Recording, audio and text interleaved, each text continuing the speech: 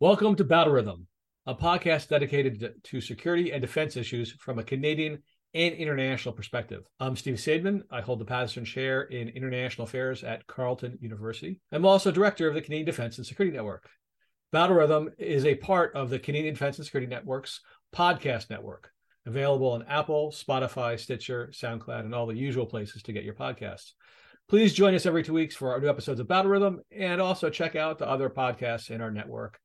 You can find them, again, on our website or at the CDSN Podcast Network on your favorite podcast provider. And before we start, we should acknowledge that our podcast is produced at Carleton University, which is located on unceded Algonquin territory, which is home to the Anishinaabe Nation.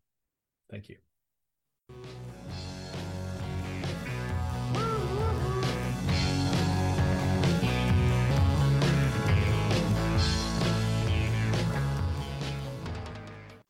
Welcome back to the podcast, Lena. It's always a pleasure to talk to you. How are you doing? Good, Steve. How are you? I am weary from lots of traveling, but I'm also excited for lots of turkey and family. We're taping this early in the week that is American Thanksgiving, and so I'll be driving down to be with my family as people listen to this podcast. Well, happy Thanksgiving. Happy early Thanksgiving. Thank you. And we're in the same time zone this time. Yes, we're both in the East Coast. So let's get into it. There's a couple of stories that popped out in the news. The first one is military families among Canadians caught up in the benefits mess.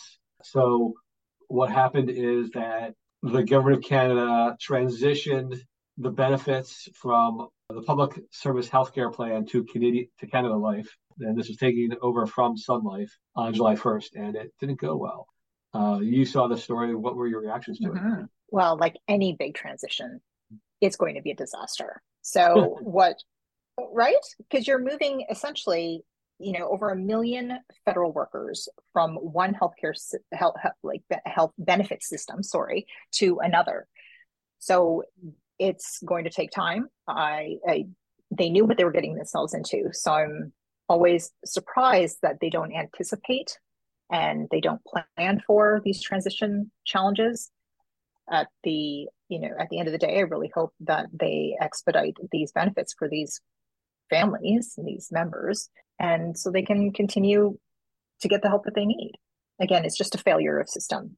What's going to happen. Things are going to be challenges moving from one health provider to another. I'm fairly certain that these insurance companies have done this before, but again, it doesn't surprise me. It's not surprising that these things happen. The question is, how good is the response been? You have these transitions, and some people are going to get lost in the shuffle from one place to the other. The question really is not that it happens, but how many people get, have their coverage screwed up, and then how quickly do folks get their situation fixed? I mean, people are still talking about Phoenix. It sounds like the response has been patchy at best. Reading the CDC has done a profile on various individuals, various difficulties and challenges across the country, they themselves or family members, and some of the response has been fairly decent. Other has been abysmal. And these are life-altering health supports that they need. So I don't know. Again, reading a story like this, I sort of have to shake my head and say to myself, well, of course they dropped the ball on this. You'd think that in Canada, when there's so many health challenges, that lessons learned, things should be put in place. And this is likely not any one of these insurance companies' first go at the rodeo. But again, unfortunately, we can sort of wait and see. Hopefully people over at Sun Life know enough about military needs and the supports that are required from these folks and their families that they can sort of push things through fairly quickly. Yeah. And I think the thing is that whenever you subcontract out to some private company, it's going to be challenging to get them to do what you need them to do. But on the other hand, I mean, I don't know who's responsible for the Phoenix mess, but I think that was mostly inside the government, ultimately, in terms of remediate that. So these kinds of things are inevitable. But as you said, there should be planning. There should be, the ability to quickly fix the problems. Because this is not something that happened overnight, right? It wasn't just, 3 months from now, we've decided we're going to change from, Sun Life to Canada Life. there's obviously been some planning beforehand. And then the change happened in July, and people are getting denied their prescriptions in October. So you would think that the insurance company would not have rejection as the default solution to this stuff. But it reminds me of sort of the American case. I've got a friend of mine who's studying the politics of the health insurance company in the United States. And what they do is they want to reject people so that way they go away. And if they only end up paying off the people who are persistent. And I can't help but think that some of that has followed here because, people are getting denied coverage when they apply for stuff and they're not getting explanations. It's just here, you're not getting what you expected. So you would think that they would learn, as you suggested. But I think part of it is sort of, it isn't the modus operandi of insurance companies is to be biased towards saying no. And that's a real issue. And we've talked about this in the past, Steve, you and I on the podcast around sort of rejection as the default setting for insurance companies. And one of the last times you and I spoke on the podcast was around WSIB and providing, adequate compensation for people who supported our troops overseas. And it tends to be, the default position is that we'll just say no, and then we'll help you go away.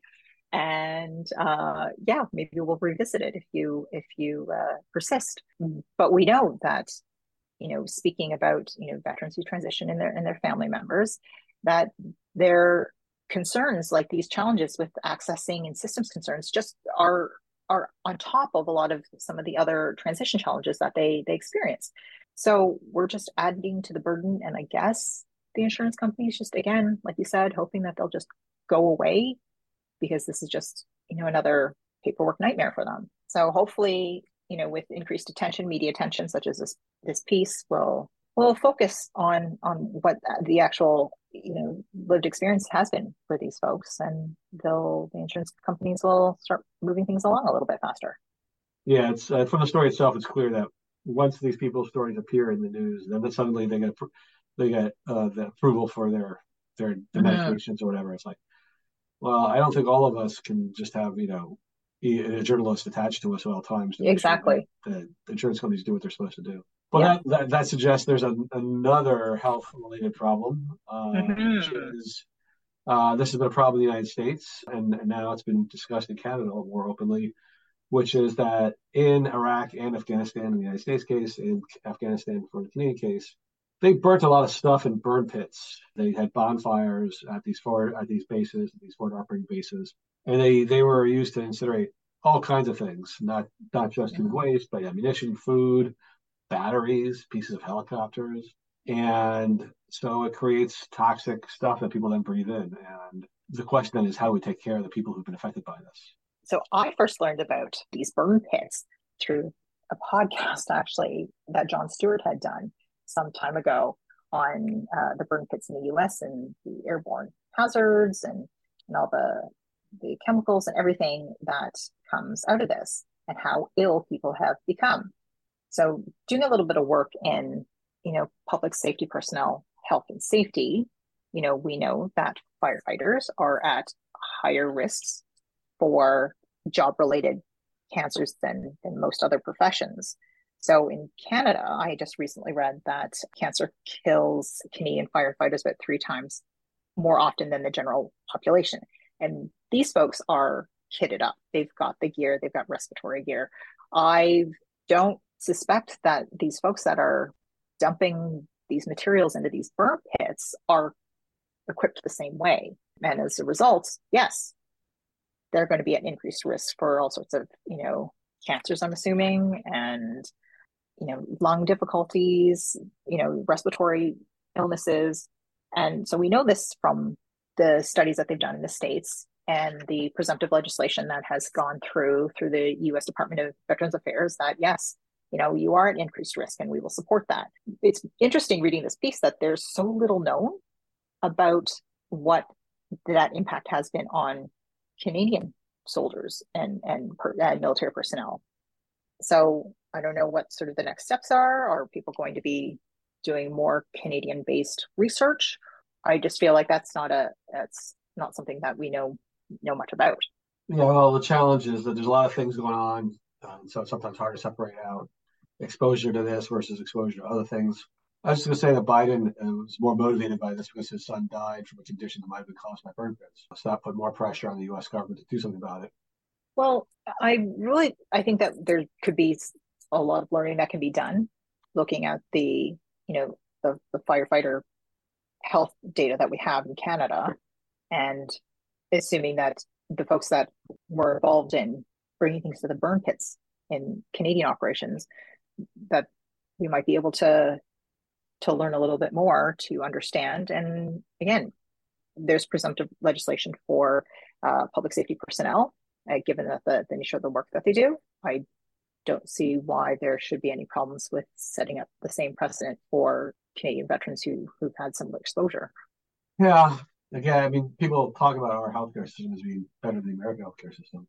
So you'd hope that we'd be doing, these people would get the coverage so that way they wouldn't have to, pay out of pocket for have to prove that. It.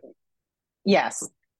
It seems pretty straightforward. I did just speak about, are we going to do more research on it? But we know what happens to people when they're exposed to this level of hazards and airborne hazards in environment. So if we know this already, why don't we just take the existing science and create some sort of presumptive legislation for these people? So that's the thing. And I'm surprised that this recently made the news, that this is something that's new. I guess in my naive head, of course we know this, and it's in place in Canada. So I was a little bit surprised that this is not the norm within military health here in Canada. Well, the thing is, we know, it's like crime. We know when somebody's guilty, but we have to prove it. Yes. With this kind of thing, we know it, but we haven't proved it. And so that leads to the healthcare providers, whether that's insurance companies or the Veterans Administration, or whoever else, being reluctant to change their policies in anticipation of some future when the science is clear. The challenges in both of these stories is if you give somebody an excuse to say no, they'll say no because they've been spending the money. Well, this is, to me, knowing what I know, looking at the research that's been done in similar areas, I think there's grounds to expedite some sort of policy. Otherwise you've got folks that are waiting and suffering. So, that's just me and my idealistic sort of healthcare. If I had a magic wand world, there's some things that I would change. Because to me, as a health scientist, it's obvious, right? Yes, gives them, insurance companies and whatnot they've got their reasons to say no, but the longer we wait, I just going back to just sort of my surprise that this is not something that's already on our radar. Why don't we have presumptive legislation for burn pits? We knew they happened. We know they cause cancer. So this article where it's just like, oh yeah, someone's brought this up and we're gonna, we need to advocate for more research. I just assumed that it was a given. Yeah. Well, we have a common theme in today's stories because the third story that we wanted to talk about is Murray Brewster published a story saying that an historian who works at the Royal Military College, Sean Maloney, was essentially given the job by the King Army and D&D to write a history of the Afghan War and of Canada's involvement in the Afghan War. And they pretty much buried it. There's only 1,600 copies of the history that exist somewhere. They aren't circulated. They're not making it easy for people to purchase it.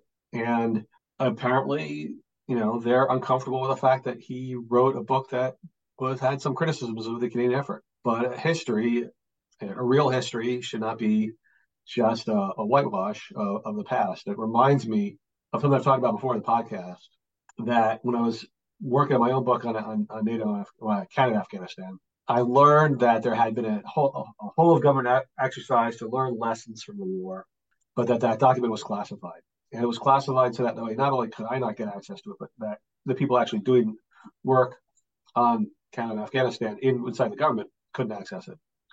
And so I filed a freedom of information request. Took 4 years to get it. And when I got the document, it was even more depressing than the fact that this thing had been classified, which is it was 10 pages long. And it was almost entirely Canada, patting itself on the back for the war. And there was really no lessons to be learned. Really. And so what we have here is consistency over time, because this book that was commissioned after long after that report was done. And So they said, hey, we like have the history of the war, but let's not criticize ourselves about it.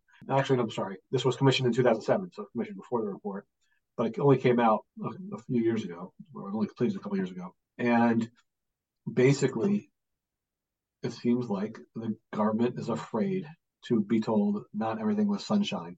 That means we can't learn lessons. We can't hold anybody accountable. We can't avoid those mistakes in the future because we know what they are. And Sean Maloney has a pretty clear track record. I've read some of his other works on Canada and Afghanistan. And what's his track record? Like his track record is somebody who uses his academic freedom to provide a pretty clear-eyed vision of what happened. His other work on Afghanistan is fair.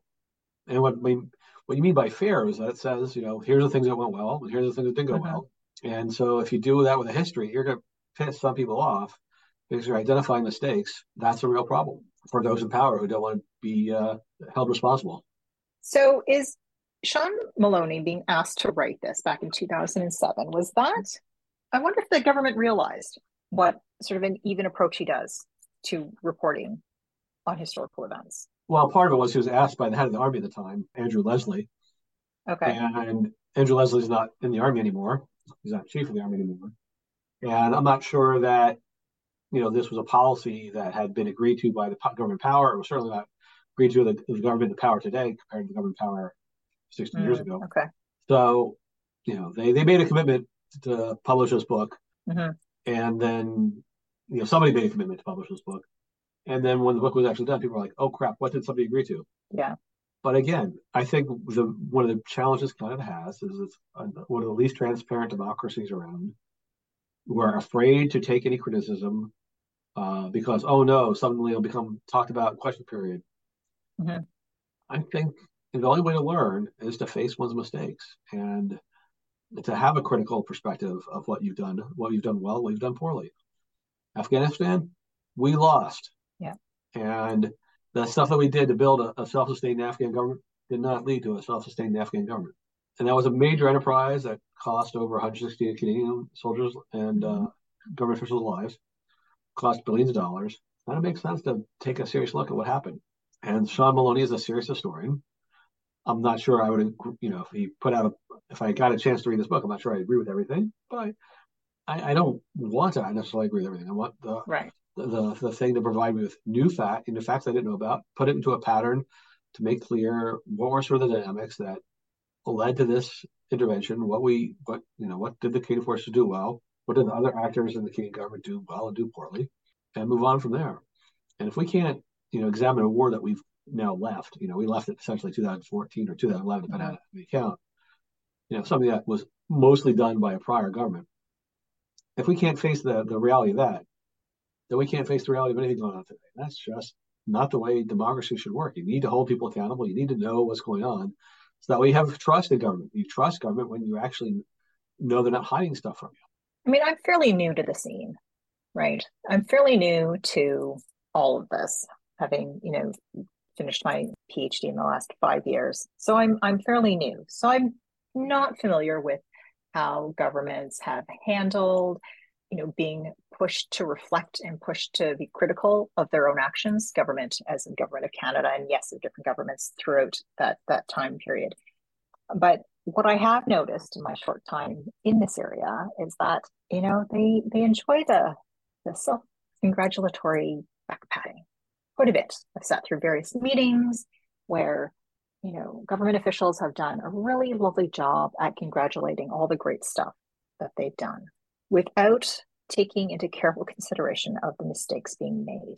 It gets, for the lack of a better word, whitewashed. It gets sort of brushed over. And, we're going to move on, but look at all this great stuff that we did. What strikes me about this is I believe there's like a huge disclaimer at the front of the book saying, these are we don't necessarily agree with everything, and sort of being very arm's length, even though he was requested by the government to take into account what had happened in Afghanistan. So it's interesting for me as a new kid in this sphere to see how there is this pattern of we're going to as a government, demonstrate our eagerness to be reflective and to engage non-government types, critical academics, to review and evaluate and to share, through their lens, our actions. But when that actually comes out, and not in the favor, that doesn't necessarily put all government decisions in the best light, there is this attempt to, to turn away, to buffer, to delay, to, smooth over, and I think you're right. It is highly problematic. It makes me think about parenting and how, I tell my kids, you learn from your mistakes. Let's sit and think about it. And, we'll do better next time. It seems like such a basic fundamental step to growing and doing better. So now, I'm quite curious. I am eager to get my hands on this. And when I do, I'll share it with you. Yeah, I'd like to get my hands on this book just to see how it jives the way I understand the war. As I said, I've read a bunch of Maloney's earlier books, and he was writing histories of the war while it was in process. Some of the stuff is not going to be huge of a surprise, but it's obviously forbidden fruit is always more attractive. So in some ways, the government has, created more interest in this book than otherwise would be the case. Exactly. I mean, the book was, quote, quietly released. Well, the fact that, you brought it up and, I had heard, the CBC podcast on it piqued my interest. I didn't know this was happening. I wasn't familiar with Sean Maloney, but now I am, and now I'm piqued. Well, I appreciate the time you had this week with us to talk about these things. It's always a pleasure to hang out with you, Lena. Thanks, before we go, I do want to sell people on the year ahead. Our conference is on December 7th. We're also having a book launch December 6th at the Legacy, and as you know, second volume of Canadian Defense Policy is coming out. We're going to have the Chief of Defense Staff, Wayne Eyre, at the book launch on the evening of December 6th. And then we're going to have the Year Ahead event on December 7th. People can find more information about both events at the CDSN website. Pretty excited about our December because those two events are really going to be terrific. Well, it was great speaking to you, Steve. Always a pleasure hanging out with you, Lena. Enjoy the holidays. I've already started my baking. I hope that you can start your eating of sweets. Yes, most definitely. After the grants are done. Give me 10 days.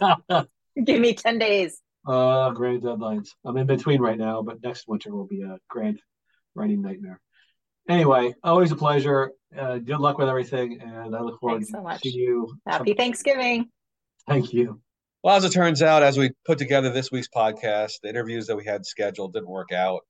And so what we thought we'd do instead is have us play some interviews with the Halifax International Security Forum Fellows, a group of women that we interviewed in 2019. Why? Because over the past couple of weeks, I've been seeing a lot of pictures from this year's International Fellows. Every year, the Halifax Forum brings together senior female officers from across NATO and beyond. And we were really impressed with the women that we met several years ago.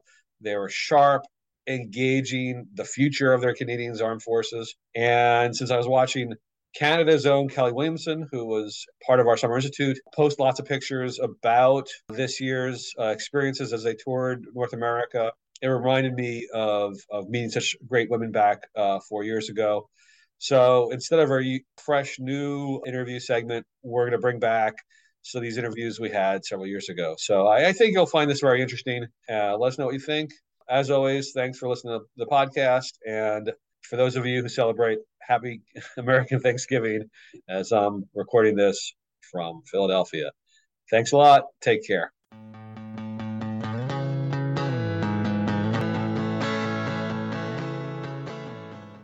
I am Colonel Debra Lovette from the United States Air Force, currently the Director of Human Capital for the United States Space Command. And I'm Elanor Boekholt-o'Sullivan. I'm an Air Commodore of the Royal Netherlands Air Force, and my job is I'm being the commander of Cyber Command of the Armed Forces. I'm Lieutenant Colonel Joana Polekauskiene from Lithuania. I'm an Army officer, and currently I'm a senior instructor at the Staff's Officers Course in Military Academy. I'm Colonel Lysane Martel from the Royal Canadian Air Force, and I'm currently the Director of Air Force Professional Development. both for officer and non-commissioned members. So I'm Colonel Dr. Lale Baroschek from the Joint Medical Service in Germany. I'm currently working at the Federal Ministry of Defense as Chief of Branch for Recruitment and Marketing. Colonel Solene Floch, pilot at the French Air Force, currently posted in Paris in the headquarters at a joint level. Captain Rachel Durbin from the Australian Navy. I'm an engineer. I work in our Navy Capability Development, and my job at the moment is the Director of the Future Force Lifecycle Engineering. Captain Fiona Shepherd from the British Royal Navy. I'm a logistics officer by trade, and my job is to support all the Royal Navy units around the world 24/7 with logistics capability. Brigadier Lisa Ferris. I'm the Director of Defence Legal Services. I'm in the New Zealand Army, and the most near equivalent in Canadian terms would be the JAG for the Armed Forces. And my name is Paz Magat. I'm a civilian, and I'm the Director of the Peace with Women Fellowship. How much need is there for a JAG in the New Zealand Army when there's only like 10,000 people in the military? How much trouble can they get into? I think a JAG is more than just soldiers, sailors and air personnel getting into trouble, but military justice is the foundation for the armed forces. You know, without a disciplined armed force, you wouldn't have a successful armed force, and that holds true no matter what the size of the armed forces, whether it's 10,000 or whether it's 100,000. I had a really good experience, I guess almost 10 years ago now, where I was doing research on NATO and Afghanistan, and I went to Australia and New Zealand to talk to some partners of the effort to figure out whether there's a difference between partners and members. And I really benefited from the fact that it was a small military, because I talked to 5 colonels about the Afghanistan effort, and I just needed to talk to those 5 colonels to get really a good picture of what was going on there. I really enjoyed my time in Wellington, so I don't mean to pick on the small size of New Zealand. Paz, what is this fellowship, and how does this come to be, and how did you pick these people? Well, the program was launched in 2017 by the Halifax International Security Forum as a way to really put their money where their mouth was. At every Halifax International Security Forum, there was a panel on gender and inclusivity, and they said this needs to be more than an hour spent on an annual basis. We could do more than this. And that's why they launched the fellowship. We ran it for the first time in 2018 with 7 fellows from across the NATO alliance. And we really aimed to develop a program that expands upon the knowledge and networks that they already have, to expose them beyond the silos that they can easily get into given their job descriptions, and to also create a space for women at senior levels to be able to network with each other, because that's such a rarity in and of itself. When you attend the Halifax International Security Forum and you see this number of women in their uniform walking together, there's also sort of a subversive message that we're sending, saying that, guess what? There are more voices who can come to this table. And we're trying to visually display that message, as well as the substantive contributions they make at the event itself. Yeah, I can't help but think of some of those panels I've seen on gender where they have 4 men. And so it's the idea of having this phalanx of women in uniform walking around, I think, would be most impressive. Lisa, so what has been sort of one of the big takeaways from your travels thus far? Well, I think the networking and just the relationship building amongst the group has been fantastic. But other key highlights for me have been obviously the concepts of gender and identity that we learnt in the US. The issues of technology, data and security issues seem to be magnifying exponentially. In fact, one of the key sort of phrases that I heard, that cyber and data security is not just an issue for the military and defence industry, it's an issue for society as a whole. And that really resonated with me, that it's not just people in uniform that have to be concerned about it, it's the whole nation. A lot of people see that the threat to information and security is actually emanating from Silicon Valley, whether it's Google or Facebook or Twitter, and how they treat information. Did you get a sense that they were explaining well their stances on these things, or did you feel they were defensive about the situation? You know, they were very open and free and frank with us, but I think as with anything, there's 2 sides to every story. You know, there are those that want to develop the best and brightest technology, but that has to go hand in glove with the security sector, and of course the legal framework has to underpin that, and that for me as a lawyer is of greatest interest. So did you see a lot of legal problems while you were there? There are a lot of legal challenges, definitely. I'm a lawyer. We pick out legal challenges all the time, but there are also those that are working actively to provide solutions, and I think that's where we need to get to, not just to identify problems and challenges and concerns, but also look to the next step and say, what are the solutions to these? And Paz, do these women help you identify for you sort of the challenges that you're facing and as part of an organizer of the conference? Have they made you rethink how the forum should be handled? Absolutely. I mean, we like to think of ourselves at Halifax International Security Forum as setting the agenda of topics that need to be discussed on an international scale.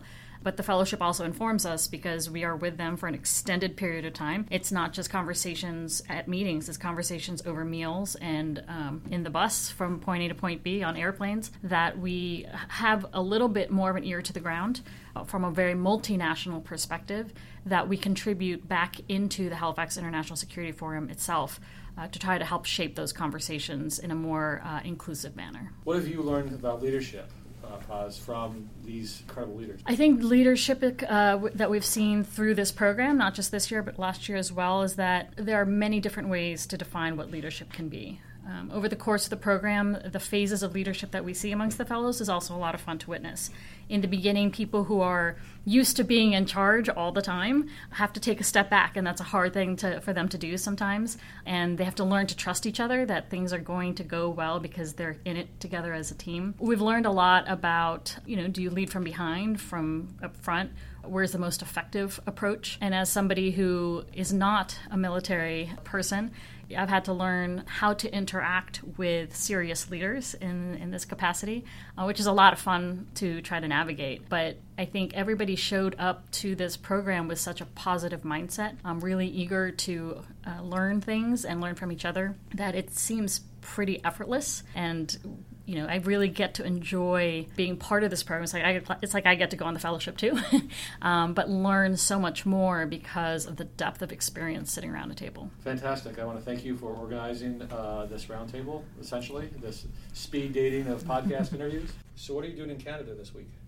A lot of meetings, mainly focused on the Canadian defense. Just looking at, because we already did the U.S., so we spent time in Washington, D.C., met with the folks in the Pentagon, met with think tankers, just met with people very much involved with the U.S. security aspect. So my anticipation is that we're going to get a lot of the same here in Canada. And so far in Canada, you've met with? We just met with Her Excellency, the General Governor. We did participate to the ceremony this morning for the 11th of November.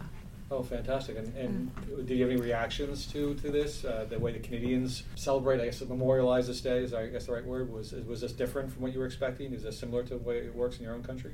It's kind of the same, but the big difference, I would say, is the Silver Cross you have inaugurated, or you already have it for some years. So that's a very good way of showing the mothers or the sisters or the women actually being the victims of the fallen soldiers in the forces. And I would say it's very different because in the U.S., and I had the opportunity to live in England for 2 years, so got to see how they do their Remembrance Day ceremonies. So more similar to what I saw in England. In the U.S., it's Veterans Day. We don't even call it Remembrance Day. And it's more, as the name implies, focused on the veterans. So you'll have a lot of parades, but nowhere near the same respect. And in terms of laying the wreaths, the poppies, that just doesn't exist, I would say, in mass in American culture. Well, I'm a dual citizen, exactly. So that is a big difference between the two countries. Why did you join this program? You wandered around North America for 3 weeks. I was actually just told that you have been picked to be the Norway's representative to the program.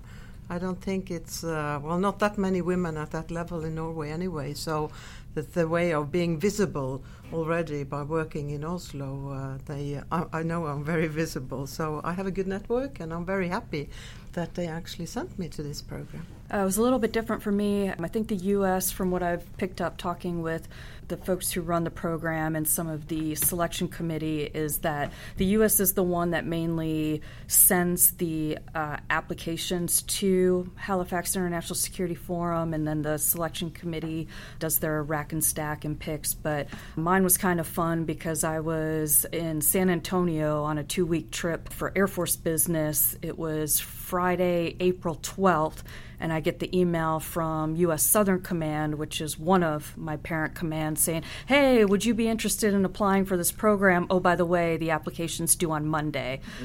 So there was some fun jumping through hoops to get everything, but it just looked like a phenomenal program, and anything I can do to try and bring what we learn here back to my organization, I think is going to be beneficial. And so what have you learned thus far that you might bring back to your organization? Oh, so much. much. We're really, so it's perfect timing because something that's being rolled out in the U.S. right now is the DoD's Department of Defense's National Action Plan on Women, Peace, and Security. We had a great session at the U.S. Institute of Peace that was very much focused on women, peace, and security, and just some of the different ways or different lenses that you can look at it through in terms of how to best incorporate these forgotten populations, for a lack of a better term, into operational plans. Where I work at Special Operations Command South, we support Latin America primarily. So we've got special operations troops working with, the Colombians, the Chileans, the Salvadorians, the Hondurans, et cetera. And so trying to get more of that lens to realize that conflict affects more than just the men, that there are other populations that need to be considered. So that's one of the big things that I plan to take back. All right. And what have you drawn from there are a lot of things to take back, in fact, but Norway is a small country, so I can't actually adapt everything into a small nation. And how we do business is very different from US. But there are aspects when it comes to gender, technology, and how you integrate industry at a very early stage when it comes to development of requirements, and don't do the business yourself in the armed forces, but use the industry and save time to get the good platforms because they know it the best. What does it mean to be in charge of human capital? It's a very good question, and if you have any answers, I would greatly appreciate a response. Actually, right now, it's the stand-up of a brand new organization in the Department of Defense for the United States. And so basically, for now, it is setting up the organizational structure and then hiring in all of the talent that we're going to need to set up this organization. And this organization is the Space Force?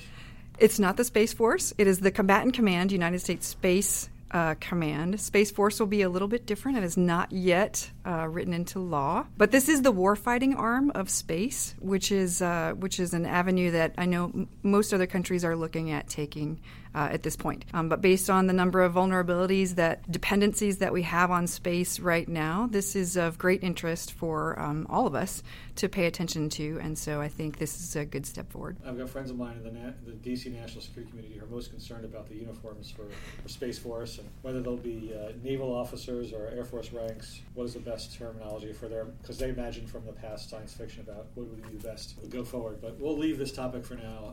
Elanor, you work on cyber issues. Has Netherlands been particularly plagued by cyber attacks, or has it been sort of left in the background? No, I think we are being plagued as a plague, as well as any other country is. And I guess one of the questions I have is, when Canada is doing cyber defense thinking, it seems to almost be talking about people in uniform, and then do we have to have the same kind of standards? Because our stereotypes of people who are best at cyber in North America are people who are overweight, sitting in basements, vaping. Do you think that we should have different standards for cyber warriors as for the regular kinds of warriors? Yes, I do. And we are doing that currently.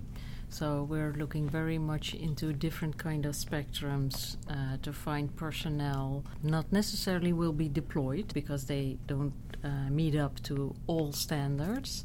But that's okay. Cyber is done behind the desk in the basement sometimes. So we are specifically looking for people who are very intelligent and score high in the autism spectrum, and introverts. That is particularly the group we are focusing on. And so far we're successful in that.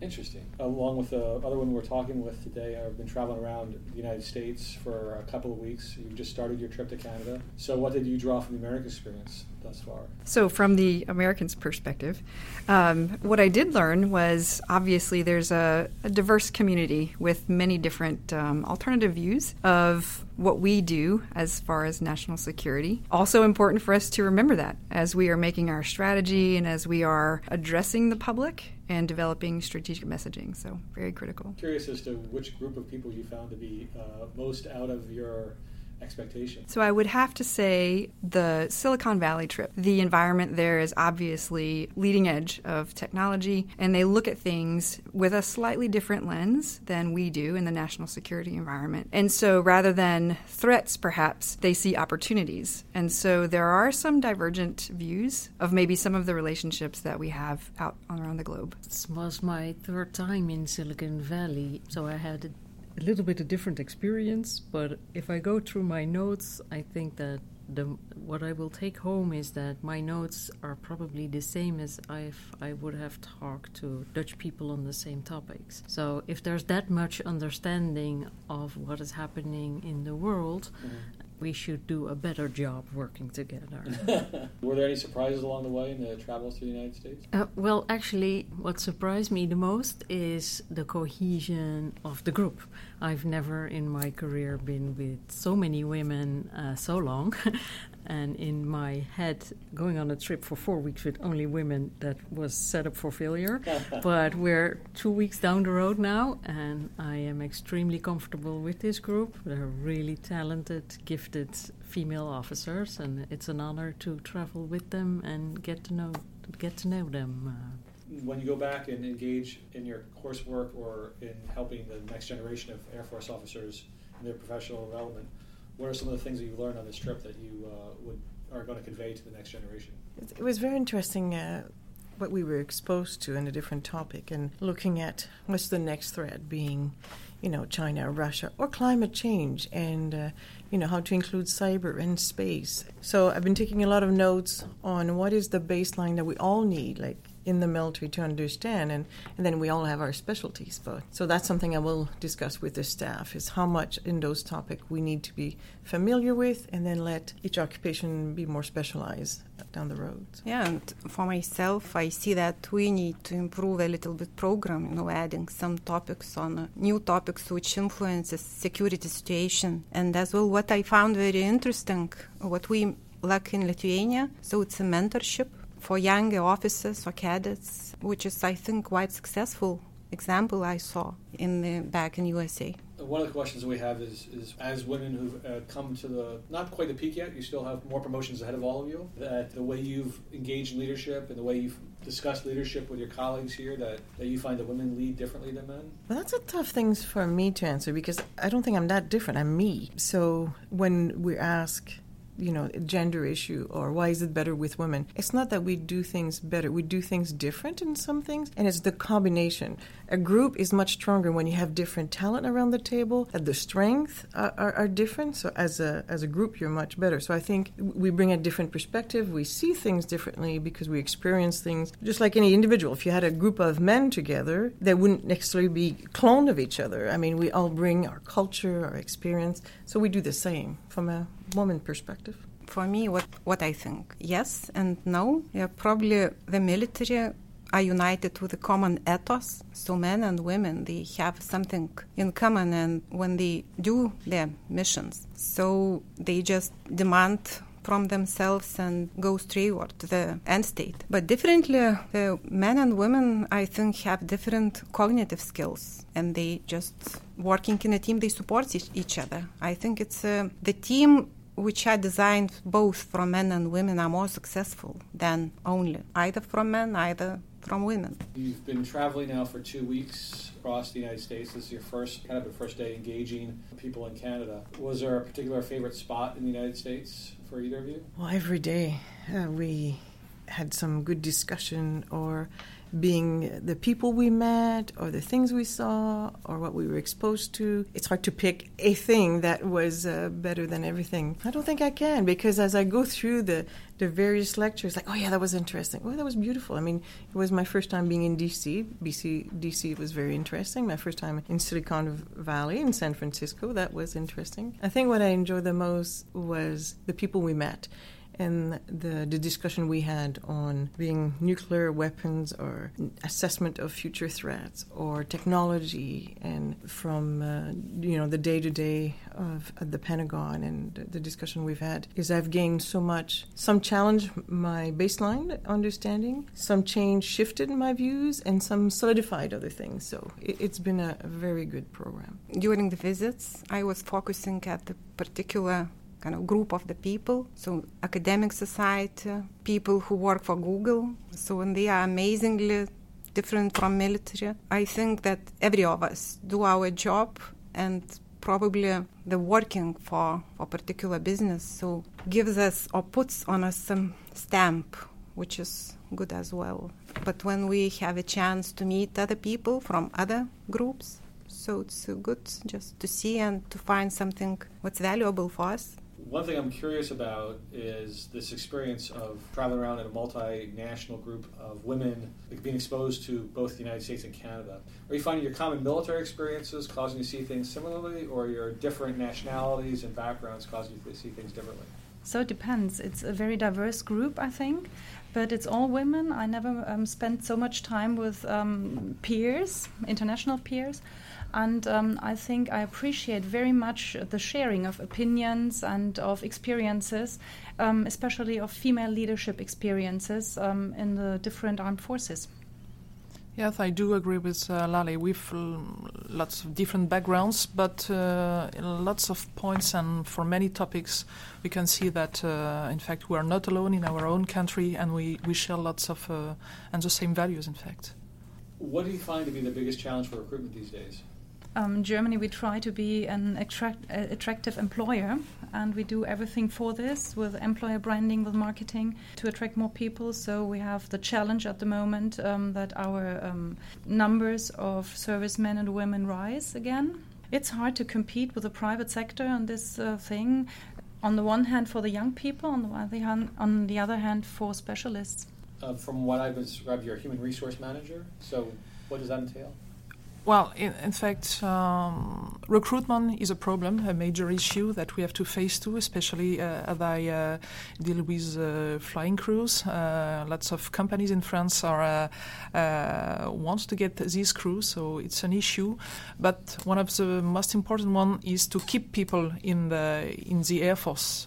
So we are really working on this, try to get better conditions for them inside institutions, take care of their family, so lots of topics around human resources to keep this Air Force attractive. One of the challenges I know in Canada, I don't know about other places, is being able to retain women in particular. So why have you two women stayed in your respective militaries? You have advanced educations, you have probably lots of opportunities in the private sector, but you've stayed along to the level of rank of colonel, so you've been there for roughly 20 years?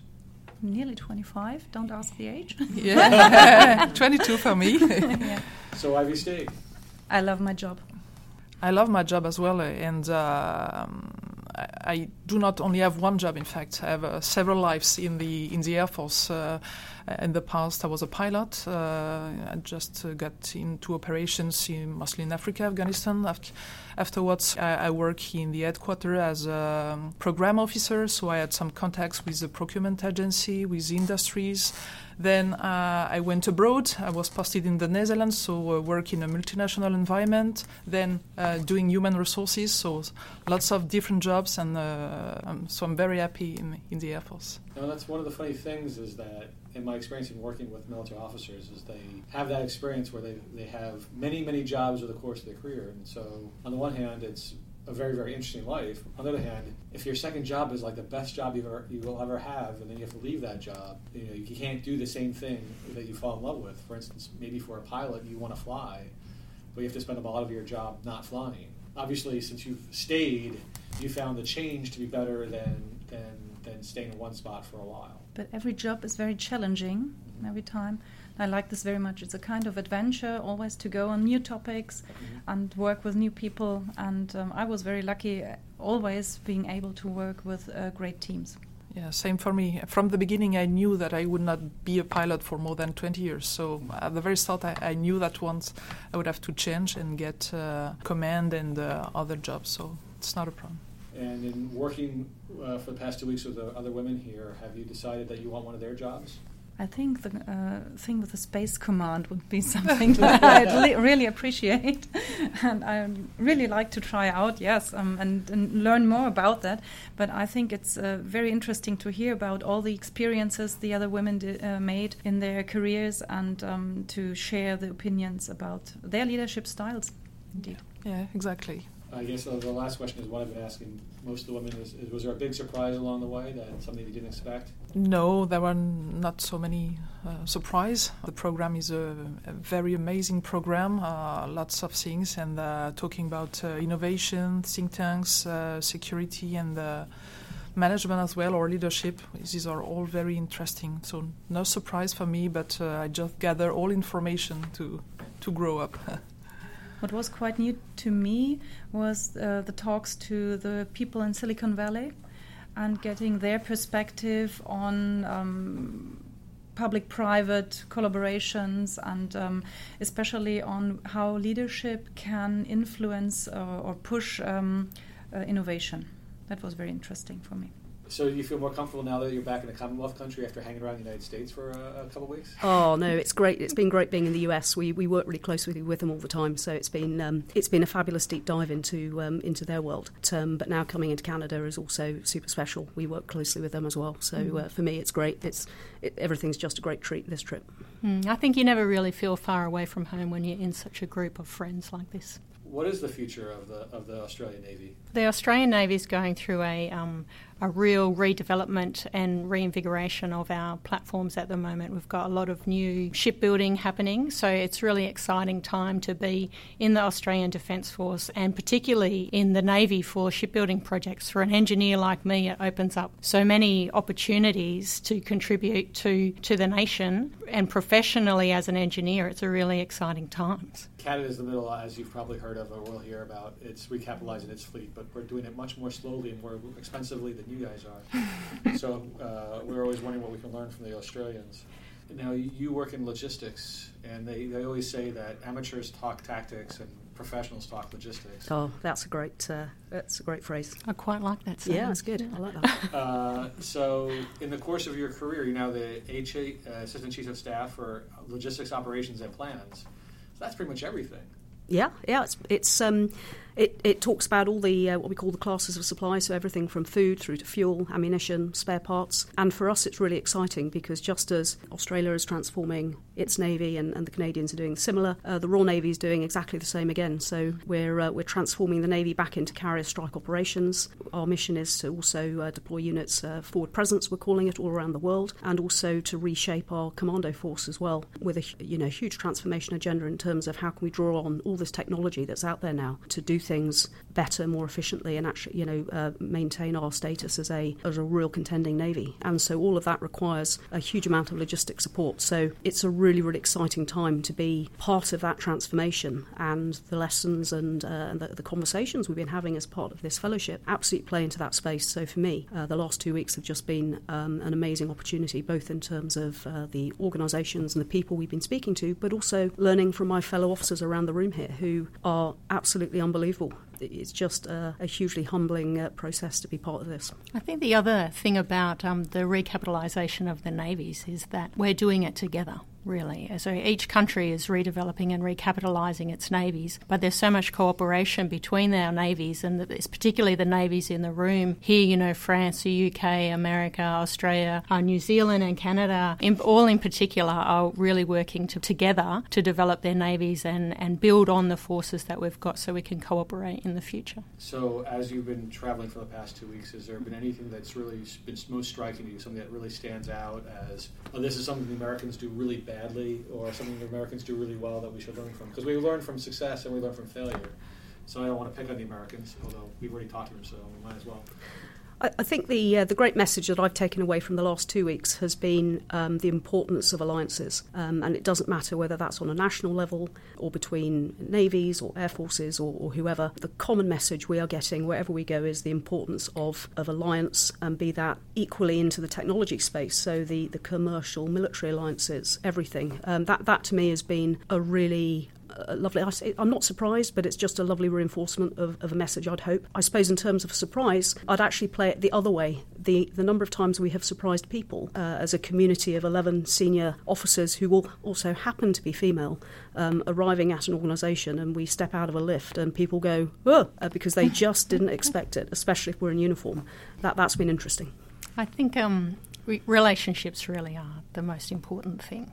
I don't think we can underestimate that. But my takeaway and learning from the fellowship is not just what we're learning here while we're together, but the friendships that we'll form and the real rarity of the depth of the friendships that will last for a really long time. It's what we will learn afterwards when we reach out again and connect. Do you feel now an obligation to stay in your military for another 5 or 10 years so that way you can all be networked for another 5 or 10 years? Because if you retire now, it's like this program, goes to the private sector? Well, I mean, the job I'm doing is just such great fun and it's such a privilege that I can't see myself leaving anytime soon. But certainly I echo absolutely what Rachel's saying. The connections that we've got here, I'll certainly be drawing on them, ladies. I'm just looking around the room now. And I absolutely hope that they'll do the same. If I can help them as well into the future, that will be an absolute pleasure. I think we serve, at the pleasure of our chiefs, and so staying as long as you need to and contributing really well is fantastic opportunity. But there's nothing lost when great minds like the women in the room here transition into industry. The security community and the defence community is bigger than the defence forces, and that's a really important thing to acknowledge, that we don't do this on our own, and so nothing is lost. And you guys aren't going to disappear, because you're obviously excellent at what you do now, and you'll get really interesting positions post-military as well, I'm sure. Thanks again for coming to the Battle Rhythm podcast, and good luck on the rest of your travels. Thanks so much. If listeners want to learn more about the fellowship, perhaps apply for the fellowship in the future, you can visit the Peace with the Women Fellowship webpage at halifaxtheforum.org. Great. Thank you very much.